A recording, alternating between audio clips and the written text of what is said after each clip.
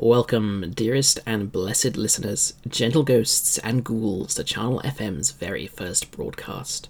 From an eerie, sea and salt-rind corner of Cornwall, England, a long-forgotten radio signal that drifts across the moors and waves to you, dear listener. Channel FM aims to bring the chilling and the unnerving from all over the world and set it before you in an easy-to-listen-to format. Bizarre true crime, frightening mysteries, cryptid investigations, peculiar and eerie areas of both the world and the internet, and everything else aimed at raising the hairs on the back of your neck. To the freight truck driver on the dark and unfamiliar road, to everyone named Zachariah, and to the student in the old dorm room who feels very uncomfortable looking into that particular corner, you know the one I'm talking about. You all have our special shout-out this episode. Today's strangeness is one that, assuming you're listening to this on the shapeless, fathomless, incomprehensible connection we all share named the Internet, you yourself can follow and read as you wish. The Charlie Project at charlieproject.org is a database containing the names and stories of over 15,000 missing people, most of which come from the United States. While they don't actively investigate missing persons cases, it serves as, according to the website, a publicity vehicle for missing people who are often neglected by the press and forgotten all too soon. While this doesn't sound disconcerting or unnerving at first, you need only read an entry or two to see just how shocking the circumstances of these disappearances can actually be. For example, Evelyn Grace Hartley is one of the more well-known names within the archive whose disappearance reads like something out of a horror film. Her kidnapping led to one of the biggest searches in Wisconsin history, with suspects ranging from local schoolboys to Ed Gein himself, the notorious murderer and body snatcher dubbed the Butcher of Plainfield by the media. Evelyn Hartley was born on November 23, 1937 in La Crosse, Wisconsin. She was only 14 years old on the 24th of October, 1953, when she disappeared from the home of Professor Viggo Rasmussen, a co-worker of her father's. She was there that night to babysit Rasmussen's 20-month-old daughter, as the parents and their previously arranged babysitter would be attending the town's homecoming game. Evelyn brought some 4 or 5 schoolbooks with her, intending to use the time to study peacefully while the baby slept, but instead encountered something truly terrifying. At 8:30 p.m, Evelyn was supposed to call her father Richard to check in, a call that never came, and so her father called instead several times and not once received an answer. Understandably concerned, the father left the Rasmussens' home and found what many could only describe as a parent's worst and most horrifying fears made manifest. The doors were locked, the lights and the radio were still on, but upon peering through the windows, Richard saw that there had been clear signs of both a forced entry and a violent struggle. The furniture inside the living room had been disturbed and put out of place, Evelyn's textbooks scattered and violently torn, her glasses and one of her shoes were broken, laying on the floor of the living room, while the other was, strangely, found in the basement. 3 windows had pry marks, and though the vast majority of windows had been locked, one at the back of the house was open. The screen for that window had been removed and was leaning against the wall beside it. A short stepladder had been positioned at the window, previously used by the Rasmussens to aid in painting their basement. There was a significant amount of blood both in and outside the home, all of which were Evelyn's blood type. 2 large pools of it were in the yard, with one stain being some 18 inches in diameter. A bloody handprint adorned the wall of a garage some 4 feet off the ground, barely 100 yards from the Rasmussens' home, staining the side of a neighbour's house. The authorities believe that someone took Evelyn through the yard, but they paused to drop her on the ground where the blood pooled, perhaps to gather their breath or energy before continuing on. Sniffer dogs were used to track Evelyn's scent, which ended at Cooley Drive 2 blocks away from the Rasmussen home, leaving authorities to believe that Evelyn was pulled into a vehicle and driven away.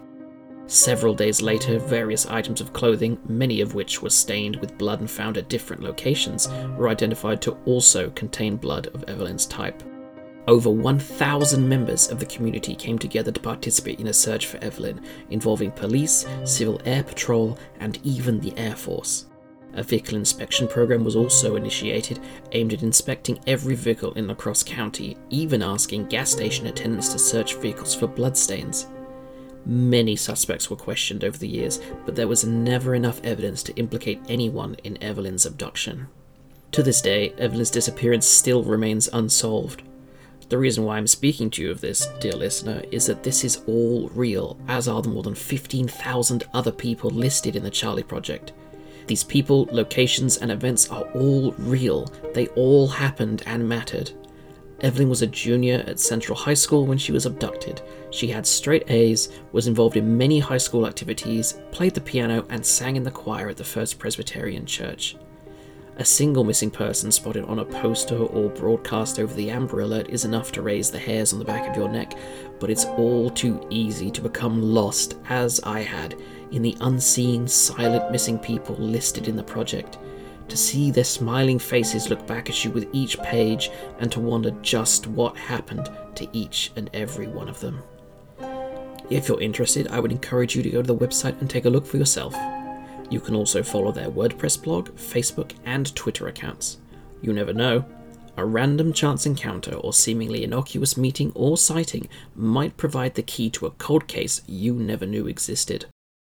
Speaking of the cold, we move on to the segment of today's unnerving news with the notice that the Endurance, the barkentine vessel sailed by famous Antarctic explorer Ernest Shackleton, was finally found by deep-sea search team Endurance 22 more than a century after it disappeared beneath the water and ice, and was also, as it happens, discovered on the 100th anniversary of Shackleton's funeral. Found in an area that Shackleton himself described as the worst portion of sea in the world, the Endurance came to rest there after it was forced adrift and then crushed by polar pack ice. The crew decamped along with the necessary supplies and equipment and were forced to watch, powerless as the chaotic and unpredictable changes in ice and water tossed and turned the ship, breaking apart the rigging, masts, and puncturing a portion of the hull over a period of months. The final moments of the ship's destruction were actually captured by the expedition's photographer, Frank Hurley, and I would encourage everyone here to view it on YouTube. Search for The End of the Endurance, 1915, on channel BFI. And while you're viewing, I would encourage you to seek out some of the videos and photographs taken of the wreckage as the team found it. It is marvellously well preserved, as the freezing waters are far too cold for much of the wood-eating organisms to exist. It's an eerie and strange thing seeing the name Endurance still emblazoned brightly on the side of the vessel, resting in the inky black some 3,000 meters below the water's surface. A once beautiful thing of exquisite craftsmanship, broken by nature untamed and resting now in the grime and detritus of the deep ocean floor, undisturbed by the cruel ravages of decay and time. As with all our news, give it a Google and see for yourself. Seeing is, after all, believing. With that, we move swiftly onto the cryptid of the week, and one that is well known here in the United Kingdom, the Beast of Bodmin Moor. For those that haven't heard the term before, a cryptid refers to an animal, beast, creature, etc. whose existence is claimed by witnesses but unproven by mainstream science, such as, and I already know I'm going to get angry emails for using these as examples, Bigfoot, the Loch Ness Monster, the Chupacabra, these sorts of creatures. Now, let me paint you a mental picture, dear listener, that is often given to those interested in this dark beast.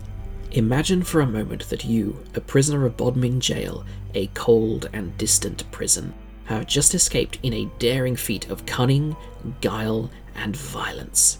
You flee from the lights of your captors into the dark and misty moors, rolling fields and valleys of green and brown, punctuated only by the dramatic tors of granite and thin rivers, and nothing else for as far as the eye can see in any direction. There are plenty of crags, caves, and nooks that one such as yourself could hide away in. Any search party would be foolish to walk in unprepared, and as such, you know that you are likely safe, for the moment, from any man-made hazards. The only dangers you see immediately are the terrain itself, the cold, the dark, and the lack of food. You know that birds nest and edible flora grows within the moors, so you resign yourself to finding some of it, tomorrow, when the sun rises.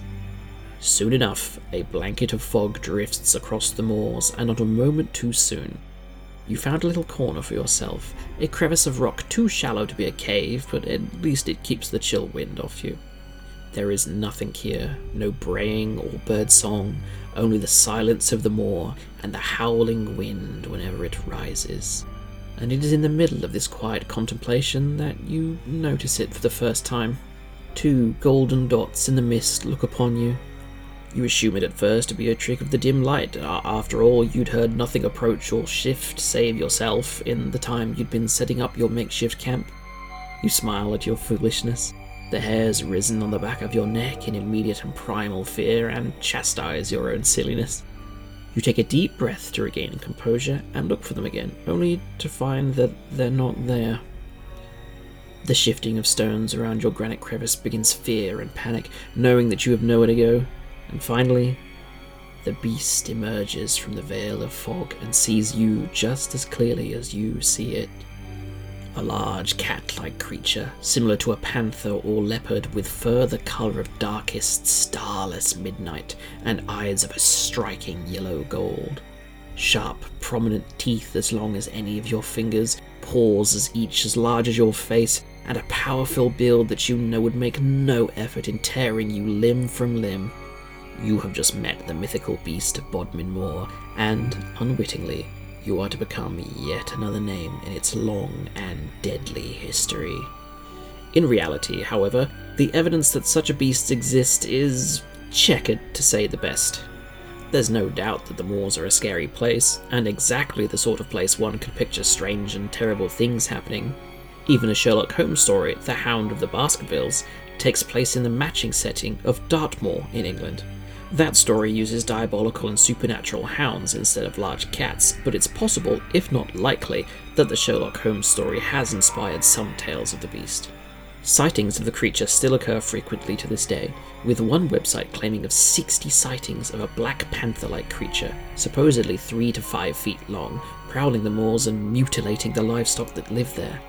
The evidence was enough that in 1995 the Ministry of Agriculture, Fisheries and Food conducted an official investigation into the creature. The investigations, fortunately for most, found that there was no verifiable evidence of exotic felines loose in Britain, and that the mauled farm animals were likely attacked by local species. Strangely enough, however, less than a week after this study was published, the public were amazed by a young boy out on a walk by the River Fowey that stumbled upon a large cat skull, measuring some 4 inches long by 7 inches wide. The skull was lacking its lower jaw, but still possessed 3 large canines that suggested it could indeed be a leopard. Eventually, this was discovered to have been an imported skull, likely part of a rug of some sort, and the hysteria faded for a moment. There's always more supposed evidence coming forward now and then, however. Photographs of large black felines, strange fecal matter, livestock attacks. But what's your opinion, dear listener? Is this simply a case of mistaken identity, or are there indeed deadly prowlers on the moors? Leave a comment if you're able, and perhaps start a civil discussion. If you have a subject you want to talk about, a story you want read on the air, or a particular cryptid investigated, then reach out to me at charnelfm@gmail.com. We've come to the end of our show for this week, however, and I'll end it by bidding you all adieu with a frightening fact. Below the summit of Mount Everest is an area known as Rainbow Valley. While this sounds like a serene and picturesque area, it's actually named after the many different bright colours of winterwear worn by the corpses of the mountain climbers that perished just before reaching the peak. Sweet dreams, and a pleasant night to you all. All the music in this episode was created by Kevin MacLeod and are licensed under Creative Commons by Attribution 3.0. The songs used were SCP-5X5, With the Sea, and This House. His website is incompetech.com, and he offers a fine collection of royalty-free music. Take a look.